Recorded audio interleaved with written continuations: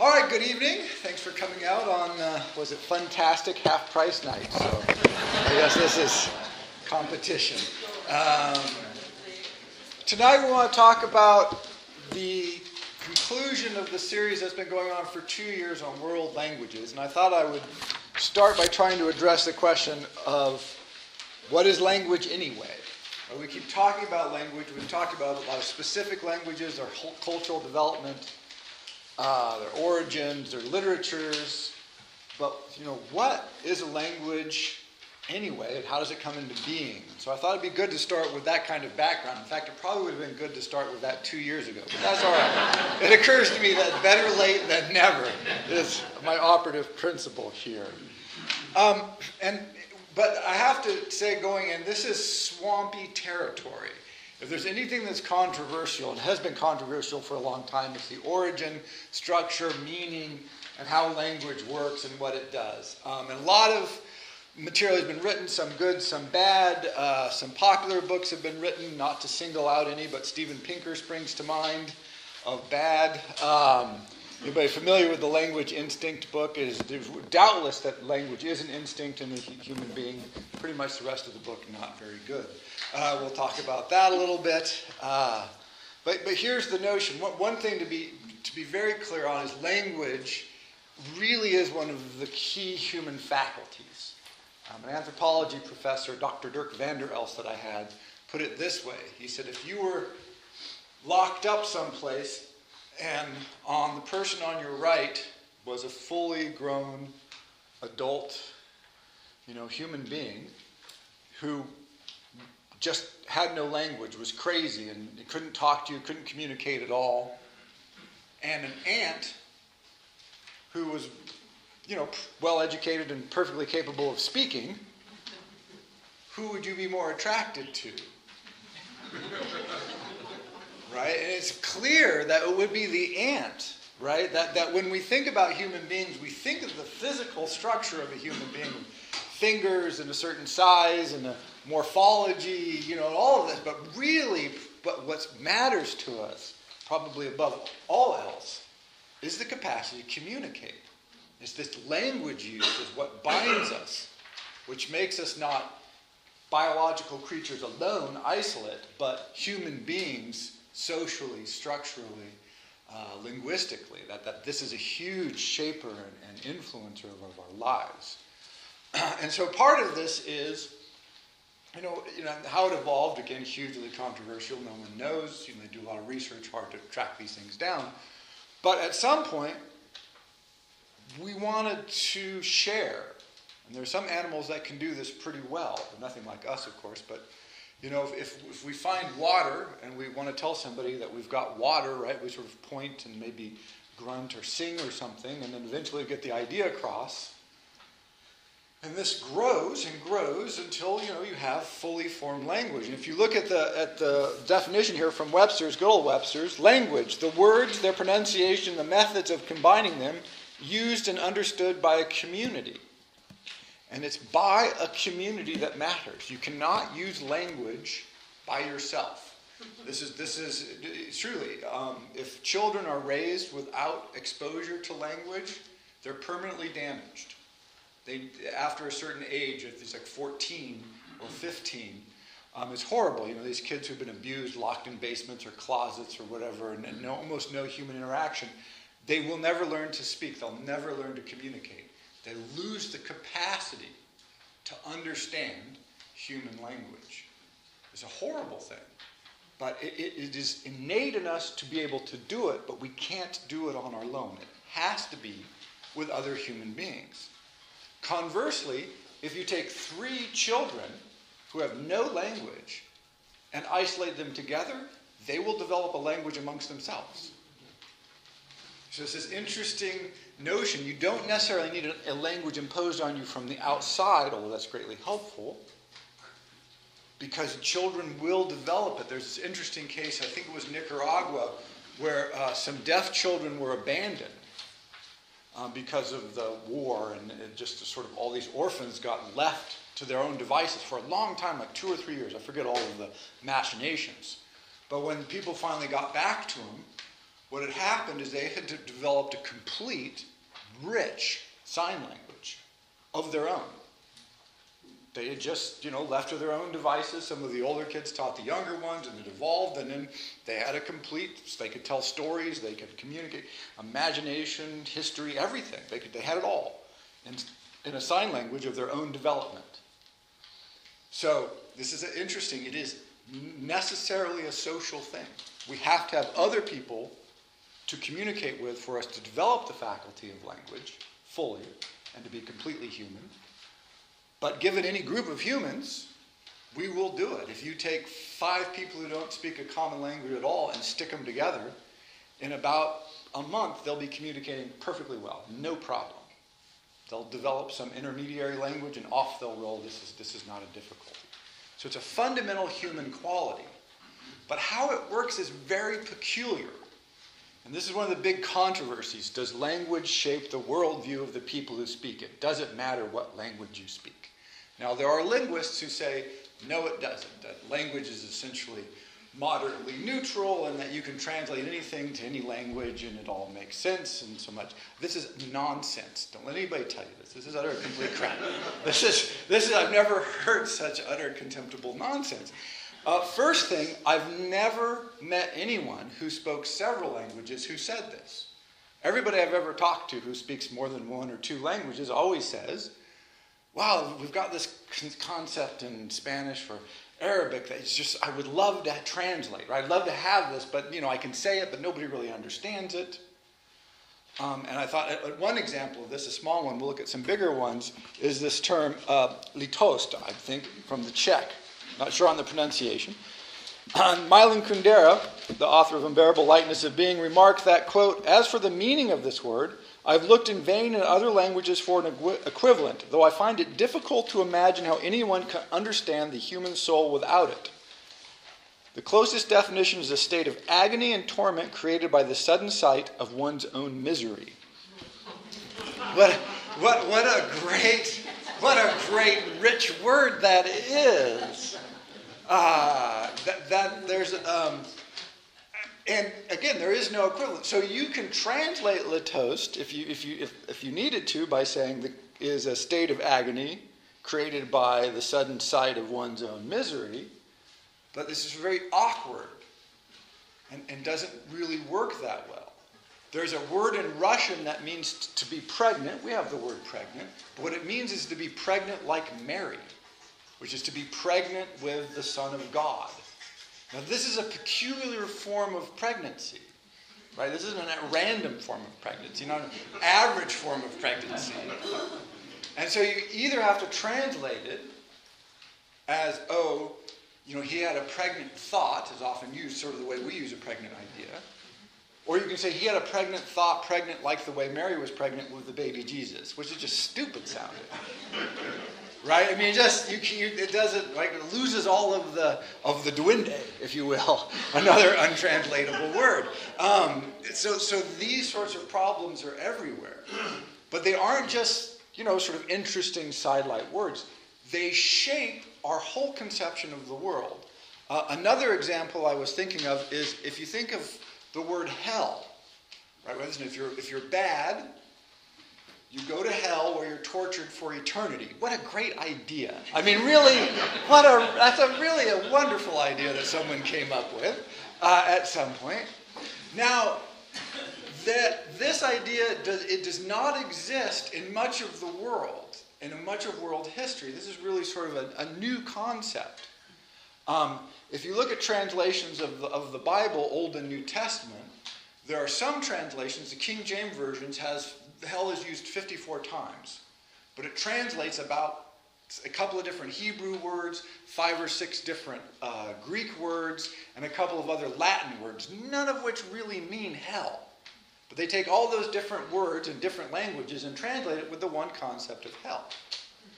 There are other versions of the Bible, modern scholastic versions, that never use the word hell. They translate because they just said, there is no equivalent to this concept that ever occurs. Particularly in the Septuagint or the Hebrew Old Testament, there just is no concept of hell. So most good translations of the Old Testament for Jews do not have it. That word doesn't exist. And so in theory, you have two copies of the same book. One has a whole bunch of references to this word hell, and one has zero. Right? Does that matter? Is this just the same idea with different words? Well, it turns out that the concept of hell and heaven seems to matter. Right? This has been a hugely influential concept. People have died for fear of going to hell. People have done all kinds of things. I mean, it's just amazing how influential. Heaven the same way. What have people done to try to get into heaven? Again, similarly, no clear equivalent in the ancient languages. It's sort of a new idea, 400-ish AD, when he starts coming into general usage. But many linguists will argue, I think again wrongly, that, language represents our experiences. Well, sure, but what do you mean by experience? As far as we know, no one's been to hell. At least if they have, they haven't come back. No one's been to heaven. If they have, they haven't come back. So we have no direct experience of this, but it certainly influences our conception of the world dramatically, hugely, right? Everybody clear on this. I mean, if you look at world history, these have been some influential concepts, if anything has. And so you have whole civilizations, the Chinese spring to mind, who have they really don't know what that's talking about. Heaven, hell, curious, those ideas. Confucianism has nothing like it.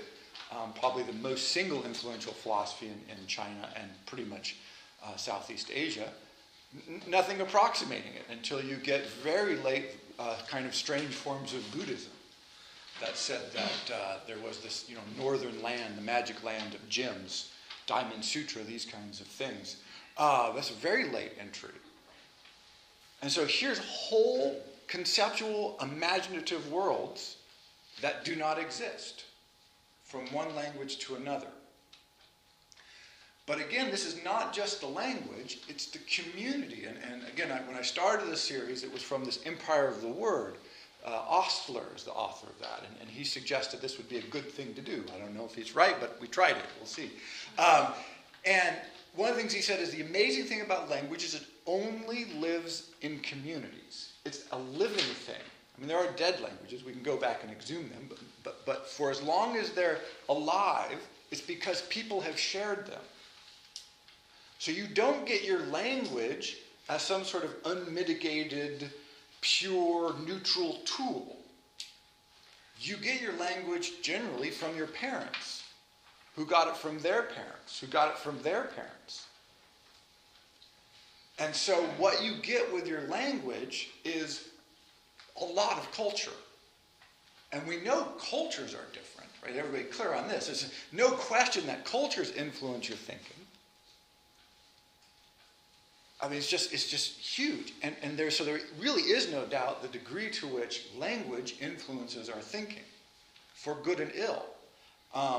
The good side is new ideas can come into a language. When we have neologisms, as they're called, new words, they tend to bring whole intellectual possibilities that did not exist before.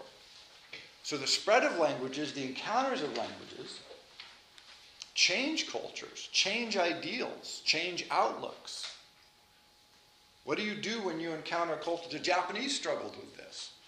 So the Japanese, encounter the West, Admiral Perry and then the British come over, and they want to know what's going on. So they sent a whole bunch of Japanese scholars to the Netherlands, oddly enough, but for good reasons at the time, to say, hey, what's going on? And the people are like, all right, we'll teach you about political economy. And they're like, what? Political economy. Like, we have no such word as political economy.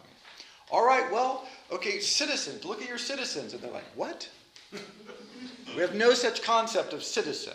Right? So things that had come into European languages with the Renaissance and had been therefore percolating for a couple of hundred years, that doesn't exist in Japanese. And so they had to come up with all of these terms, and they're wonderful terms, to try and capture in Japanese a sense of what the Dutch were talking about. How well they did this is open to debate, because you look at the text at the time, they're quite interesting. The struggle that they had conceptually. And then they made up the words, and then they had to try and teach them to other people. And they're like, what are you talking about, right? So it takes time for these ideas to percolate. They can, but if your culture doesn't reinforce them naturally, then they remain very abstract. There's a myth about Odysseus that captures this very well, I think, is that the curse of the gods was that when he finally reached home, he would not be able to settle until he put an oar on his shoulder and walked inland until someone stopped him and said, what is that you have on your shoulder? And then he could stop wandering and settle down. And I like this idea because it's the notion that how far do you have to go? Particularly for the Greeks, this would be totally bizarre because they were such a seafaring people, much of which they got from the Phoenicians. Long history. But if you went far enough inland, eventually the theory, sure, you will find somebody who goes, what is that on your shoulder? You go, oh, it's an oar. What does that do? Oh, you put it on a boat. What's a boat? Oh, it's this big thing you put on water. Like, what kind of water? Like an ocean. So somebody can tell you ocean, but if you've never seen a large lake, what does the ocean mean to you? Nothing. And so a lot of what comes to us in language is an evocation of our concrete experience. I drink a beverage. We call it tea. But if I've never had tea, and someone says in China they drink a beverage called tea, now I have a concept. I can even imagine it, but I don't have it linked to an experience. And so that's very different. And so when linguists talk about expressing your experiences, one of the part is what kind of experience? Is it an imaginative experience? Is it a physical, concrete experience? Is it a shared social experience? Is it a private experience that you're expressing out? All very different kinds of experiences. Also note, we have the capacity, bizarre, great, wonderful, to imagine things that have never existed and make them into the real world, physically incarnate them. This is, wow. To take an imaginative concept, an abstract, intellectual, internal conception, and say, I want to make an octagonal house. We can do it. I want to make an electric car. Well, we can do that. I want to make a ship that goes to the moon. Turns out we can do that. And so not only does the real world influence our language and our linguistic outlook and our possibilities, conversely, our imagination reshapes the real world, which reshapes our experience in our communities, which then, of course, reshapes our language. Think of all the words and ideas and concepts that we got from the attempt to go to the moon. Moonshot. Apollo, right? Apollo used to be a god. Now it's a sort of an astronaut collective, right? All the Apollo missions. Satellite. Where did the word satellite come from? All of a sudden, when the Russians launched Sputnik, I would be fascinating to see how many times the word satellite had been used in an American newspaper prior to the launch of Sputnik, and how many times it's been used since. All of a sudden, this word, this concept that astronomers used, boom, everybody knows it because now it's part of our shared communal. It's important. It's significant suddenly. So languages are these growing, vital things that influence us, and then we can influence them the other direction. It's not unidirectional.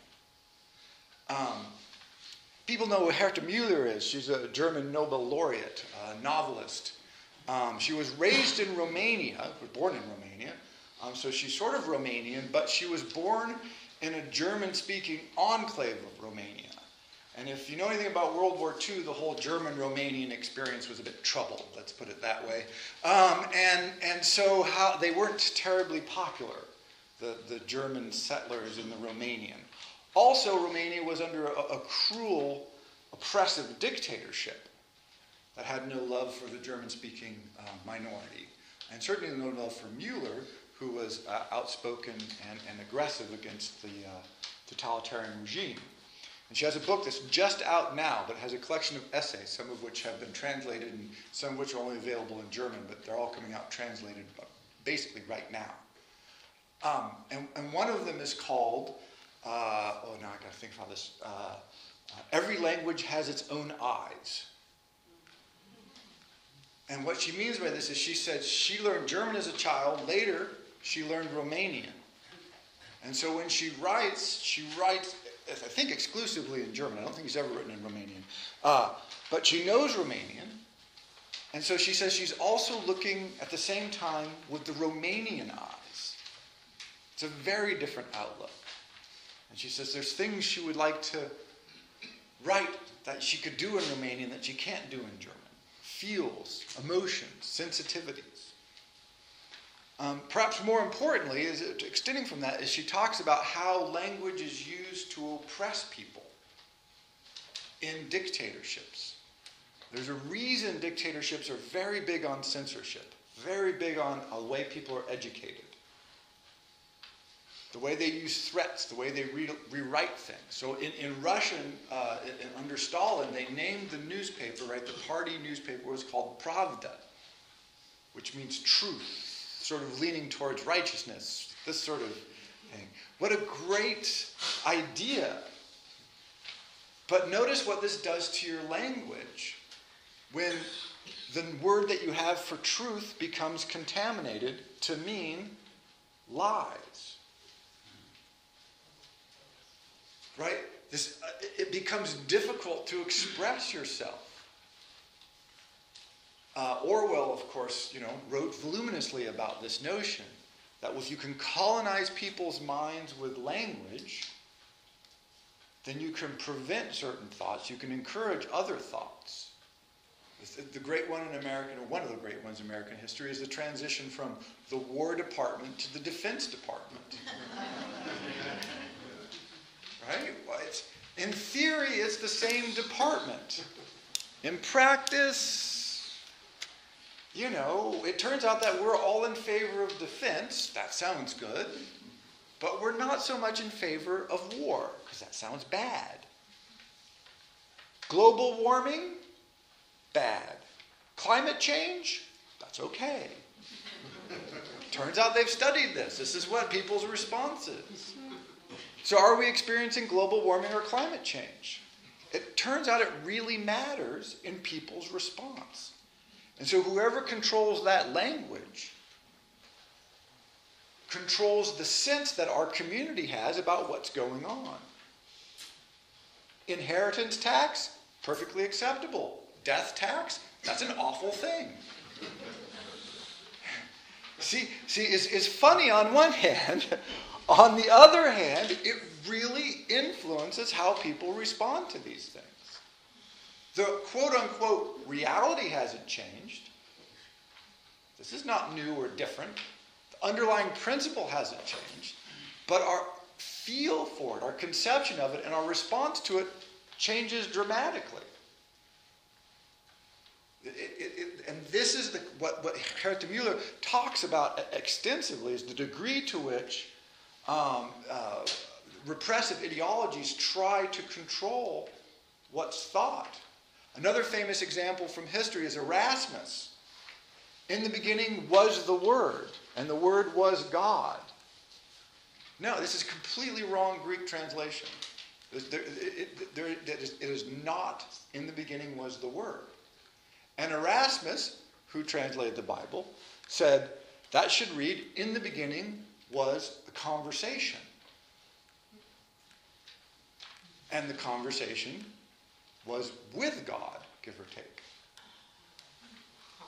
Now, this got him an invitation to the Inquisition, where they asked him very politely if he wouldn't rather rethink that translation. To which he said, "Why, yes, I would. I'm so sorry. I don't know what I was thinking. Please don't burn me." So, why does this matter? Well, they know why it's matter. Why was it a death sentence to translate the Bible into other languages, into the vernacular languages? because it's going to change it, one, everybody knows this, and two, because then people are going to be able to access it and begin to think about it. So what you can think, the vocabulary you can use, how you can use it, has a dramatic, profound influence on how you view the world, how you experience the world, how you think about it, and then how you kick it back out. And it's a dynamic process. It's not a unidirectional process. It comes and goes. It influences you, and then you go back and influence the world a little bit. Everybody just a little bit. Because, again, language is communal, so if it doesn't have the people, it doesn't live. Right now in China, there's a big, if you know the Uyghurs, who are sort of a community in China, and they're trying to hang on to their language, and the Chinese government is essentially trying to stomp it out. And they're trying to stomp it out because they know as long as the language survives, the cultural unity is likely to survive. If they can get rid of the language, then it's most likely that that cultural coherence will die off. And the historical record of this is perfectly clear. The Chinese government is absolutely correct. When the language goes, the cultural unifying thread seems to fail. More often than not. Much more often than not.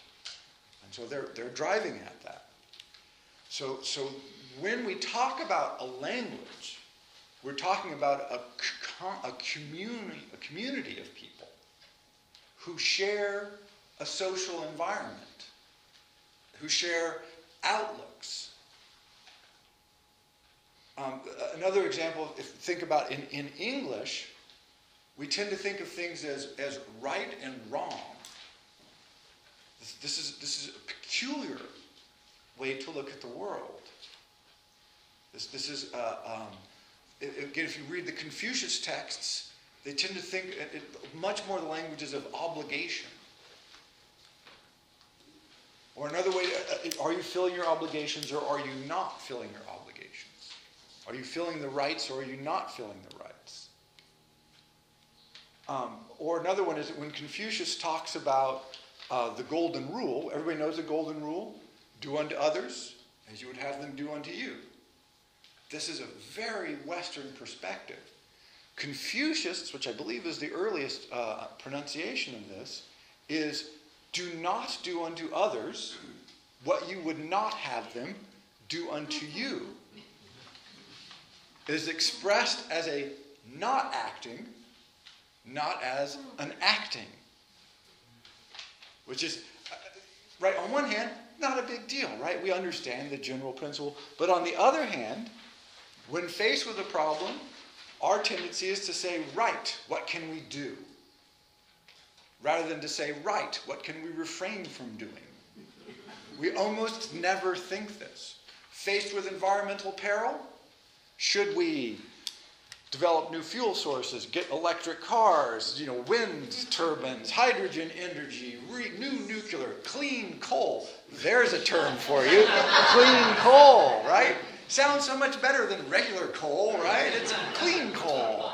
That's right. But what don't we ever talk about? We tend to talk very little about, hey, let's not use energy. That would be a start. No, we're not. It doesn't seem. What can we stop doing? We could stop wasting energy.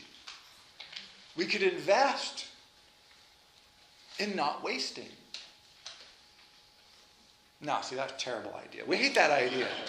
That sounds like passivity and wrongness. And when we're all, no, we need to act. We have to do. We have to be out struggling. This is a very, very ancient, this is sort of the Greek, particularly Latin tradition. If anybody's ever studied Latin, I can't imagine how a language could be more dynamic. It's all verbs. It's just one verb after another verb after another verb. Doing, being, running, jumping, hitting, clubbing, killing, sleeping, whatever it is, it's action all the time. Action, action, action, action. It's an incredibly vibrant feel. And I don't know how else to say it, but feel. much more so than English. Even though, in theory, a related language. Well, not in theory, in practice. And so we've covered, vast swaths of the world and vast swaths of world history. And on one hand, did I put the dates on here? I didn't put the dates. I want to put the dates of the earliest language. I should have done that. But so if we go back about 3000 BC, so 5,000 years ago, you get to the oldest, which is Sumerian, and a little bit later is hieroglyphics. They may have developed roughly at the same time. Sumerian probably came earlier, but, historical record, archaeological record, debatable.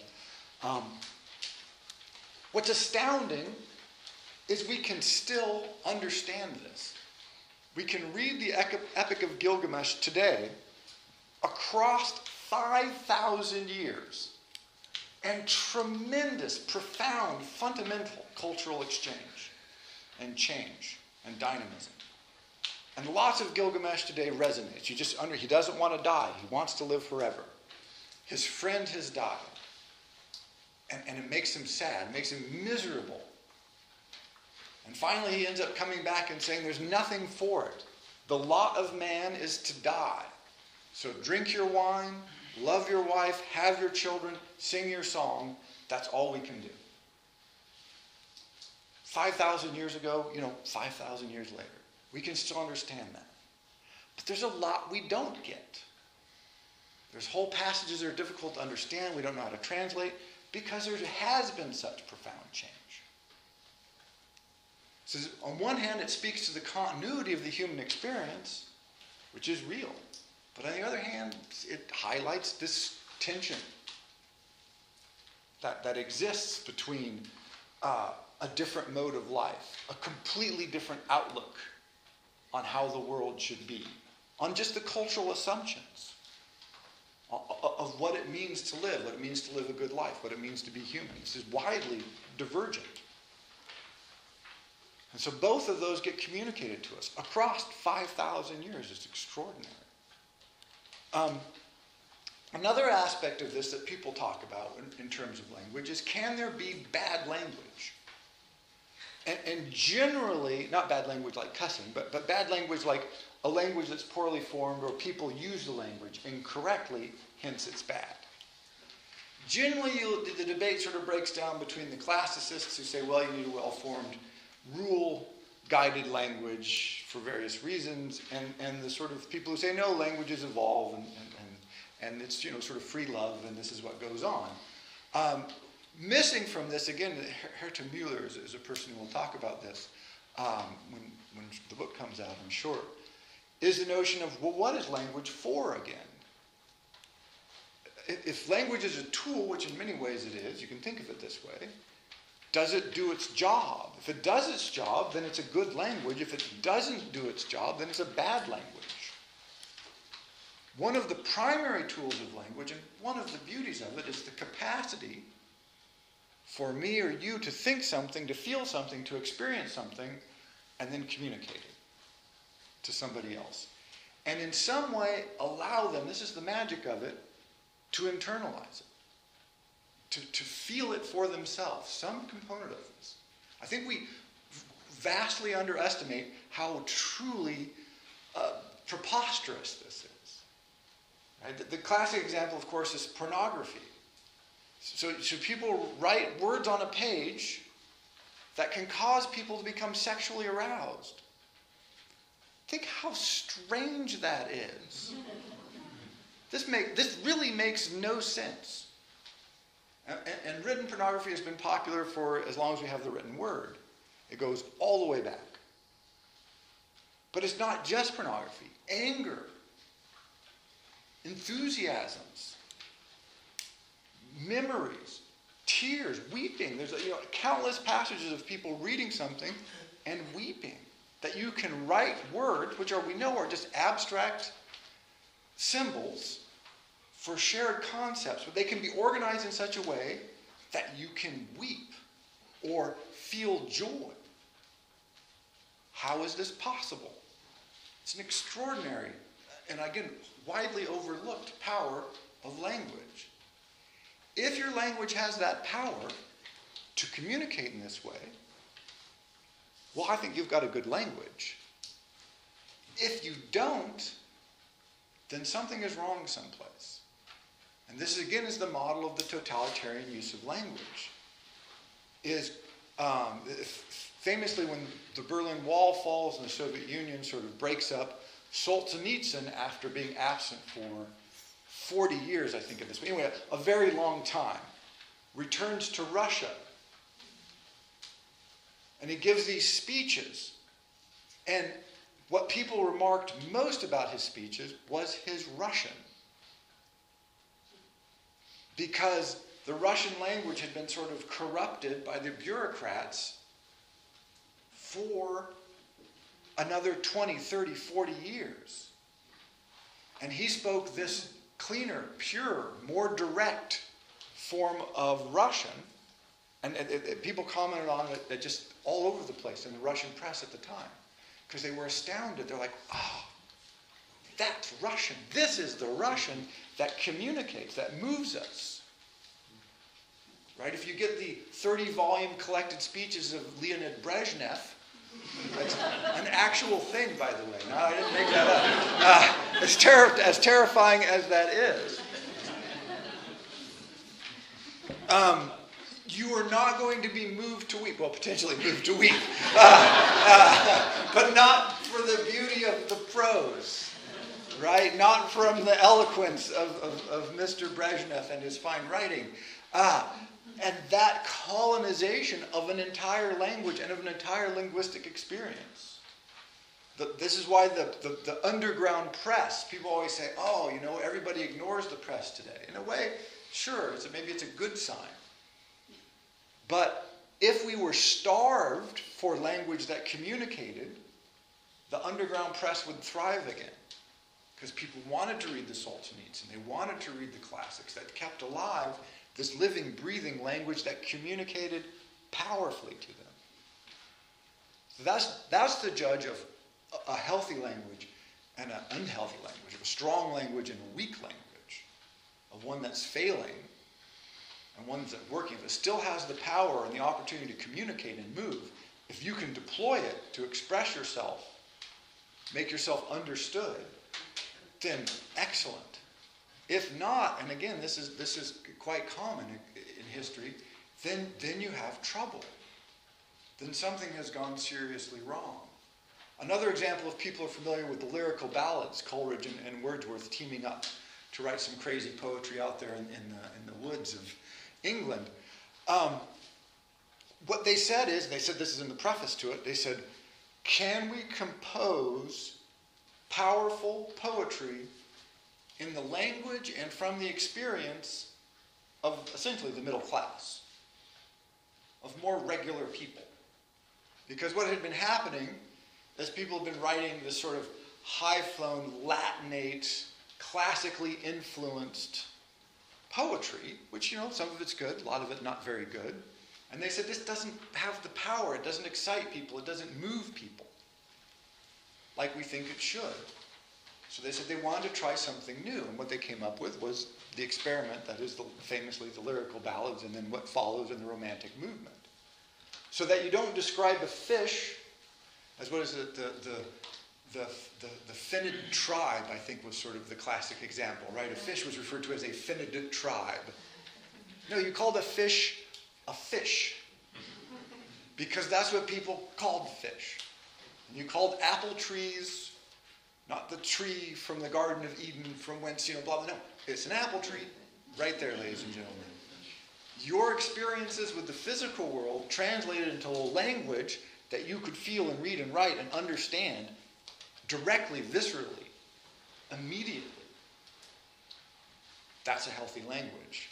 And in a lot of ways, people say this was a big reinvigoration of the literature of England, because it did bring all of this language of immediate direct experience, immediate real places. The fish, the rocks, the trees, the sunsets, the water, the light of these places into poetry for more or less the first time. And, sort of to famous effect. So there's, this ongoing tension. Is it dynamic? Is it real? Is it working? Another aspect of this, I'm just sort of, various aspects of it is, as we move to a world that is more interconnected than we talked about last time, lots of communication, does it become more or less palpable when we communicate? I mean, I'm always interested in this question. If you look at the bestsellers at any given time in the United States, and pretty much in most languages, unfortunately, they tend to be written at a very low level of vocabulary. In fact, now in the United States, which I think is an interesting trend, sort of kicked off by Harry Potter, all of your best-selling books are written for children. Which is an interesting notion when you think about language. Now, one way to ponder this is to go, which is a common thought, it's like, wow, we're really getting dumb. Right? That we're really, because if the only thing that we can read collectively are things written for 4th, 5th, and 6th graders, then that's troubling. Right? Perhaps we're becoming massively illiterate. And this does not bode well for an increasingly complex world if we can't communicate beyond the 4th or 5th or 6th grade world. Interestingly, by the way, 50 Shades of Grey is written at like a 6th or 7th grade reading level. So it's sort of like pornography for kids. It's a sort of an interesting concept, I think. It's been a long time coming. I think a big market there.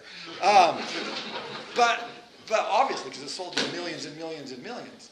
But another way of thinking about this, I think a less depressing way, is to think that the last shared experience that we can all appeal to and that communicates to us was when we were 5th grade, 6th grade, or 7th grade.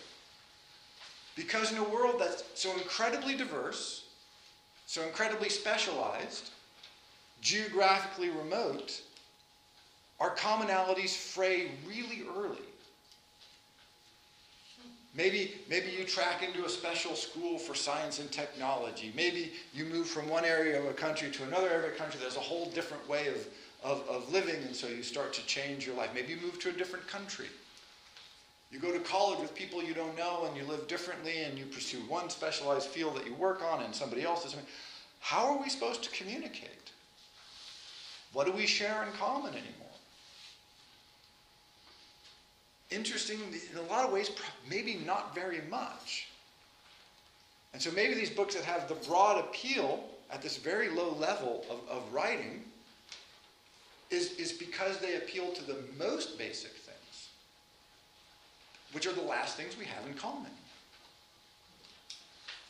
That the shared world of nature and the rural experience, which even in Coleridge and Wordsworth's day is fading.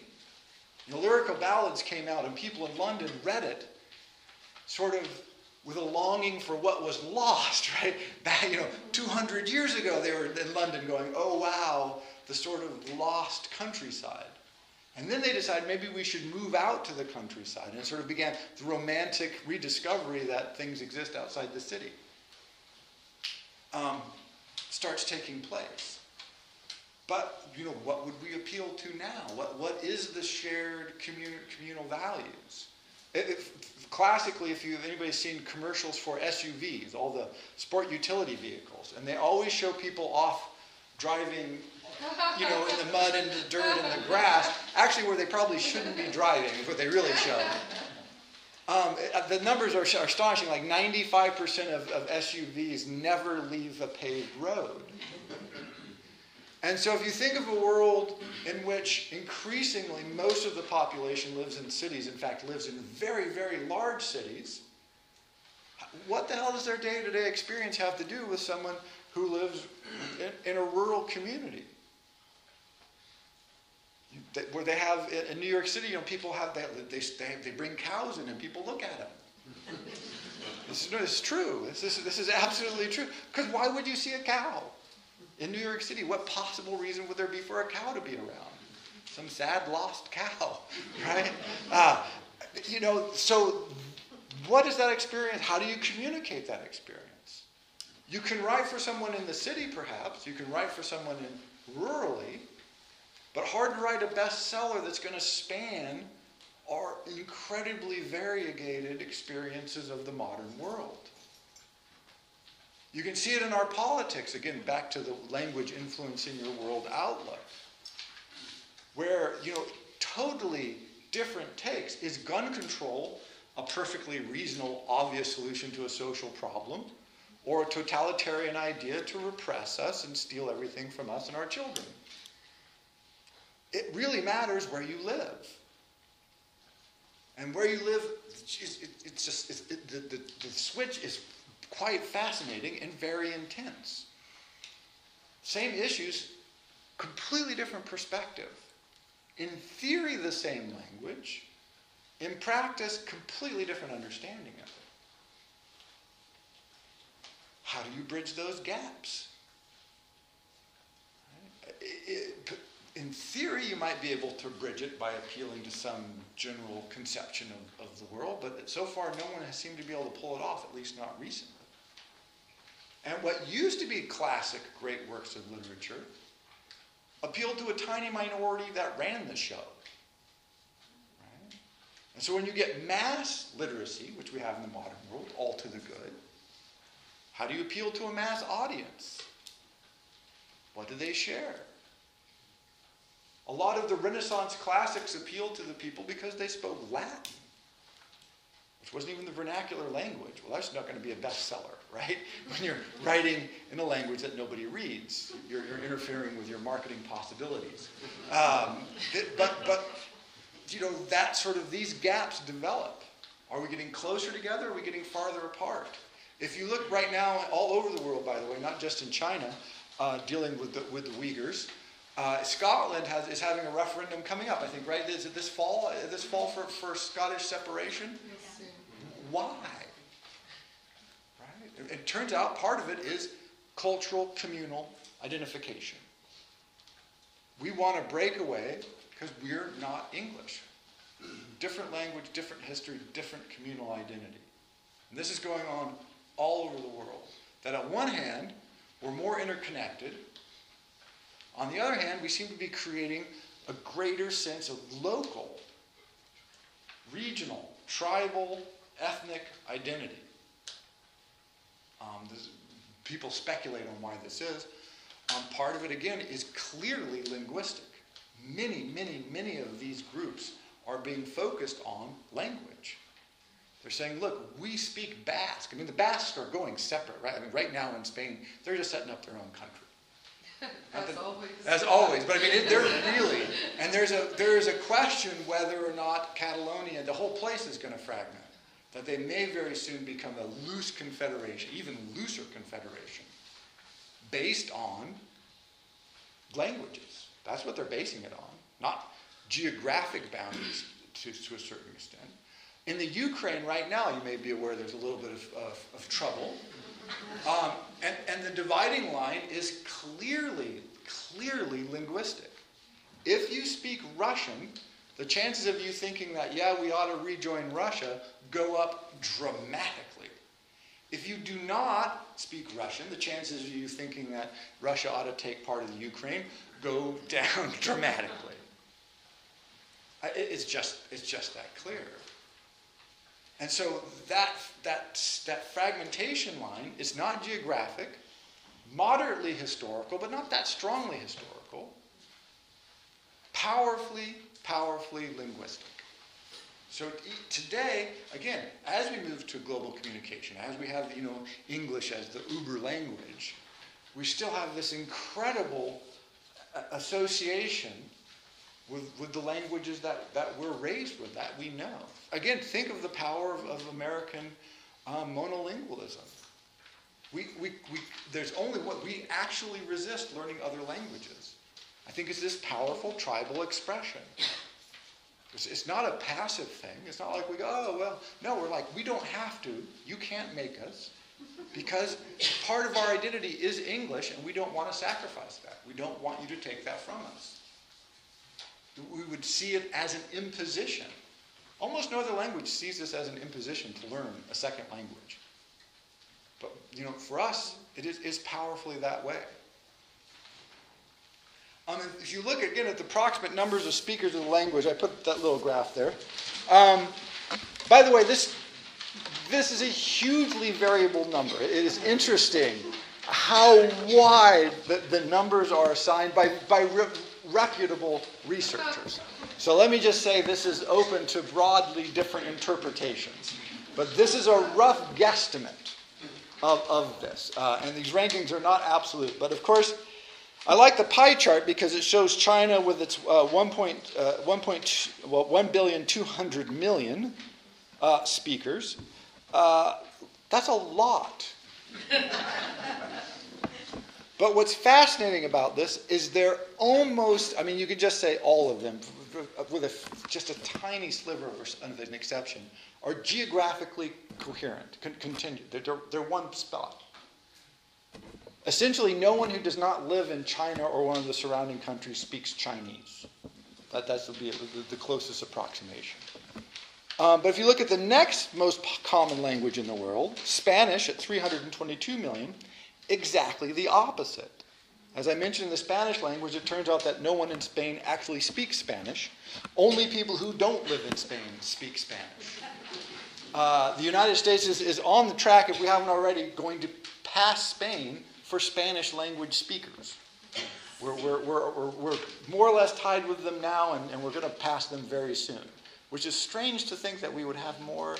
But it turns out that, again, Spain's not that big population-wise, and a lot of the people in Spain don't actually speak Spanish as their first language.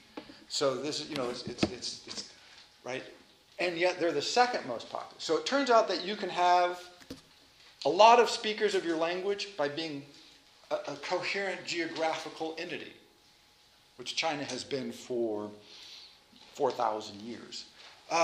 Literally 4,000 years, not but quite literally. The oldest Chinese texts go back to about 1200 BC. And so the Chinese language has been written continuously in evolving from that early form for at least 3,000 years. So it's a long run, the longest going, but has never spread. Then you get English, and now English is one of the huge variables because some people say it's the second most, but it depends on how you score English as a second language speakers and all this. But, at least 300 plus million. Notice there's over 300 million people in the United States. So how do we only end up with 309 million English speakers here? Because so many of them speak Spanish and other languages. Everybody speaks, America is nothing if not linguistically rich. We have all the languages here, which I think is great. And then you get Arabic. But again, so English has been hugely successful in America, Britain, Australia, and New Zealand, and a few other places. But as a second language, of course, spanning the globe.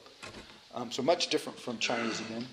Arabic, basically throughout the Islamic community, the Islamic cultural heritage, because Arabic is the language of Islam, of course, and so you cannot underestimate that. So lots of first language speakers, and then lots of speakers with Islam. And then Hindi, Portuguese. Again, Portuguese. How the hell is Portuguese rate so high? Because of Brazil.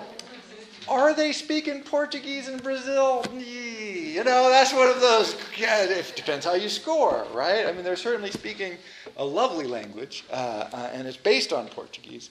And then Bengali, of course, which is also in India. India has lots of languages. Russian, huge, 145 million. Again, almost entirely geographically dependent. Russian turns out to be like Chinese. If you don't live in the coherent geographic area of Russia, the chances that you speak Russian are zero. Not actually zero, but very close to it.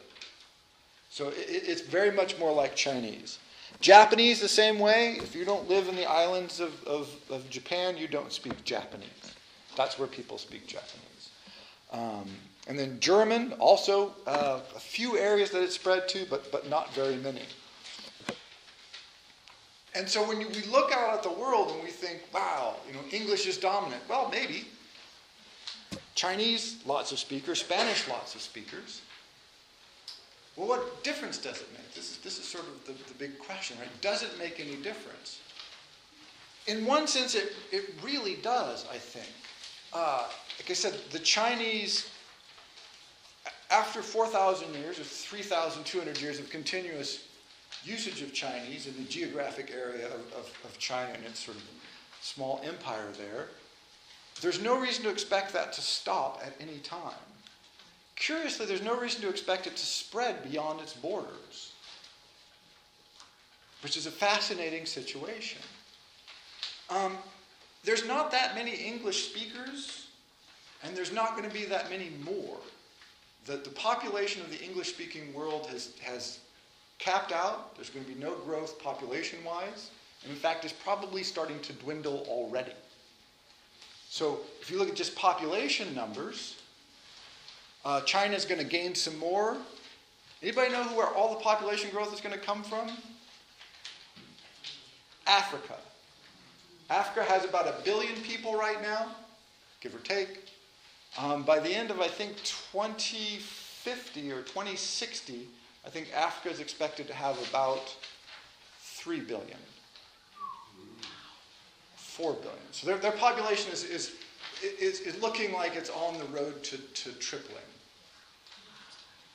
So one thing, if we look at this chart in 40 or 50 years, Africa is probably going to develop some sort of regional language of first utility.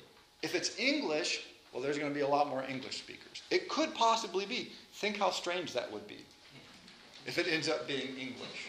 That would be really weird, because there would be far, far, far more Africans speaking English than there would be Americans or British, which would mean that in about 100 years, we wouldn't recognize English anymore, because whatever the Africans started doing would come to swamp most of it. So that would be a fascinating development. But very soon on this list, demographics suggest quite strongly that we're going to see the rise of a prominent African language or two, which would be a new thing in the world. And if you go back to what we were talking about before, if we assume that the African experience, one, is human, which I think, why wouldn't we assume that?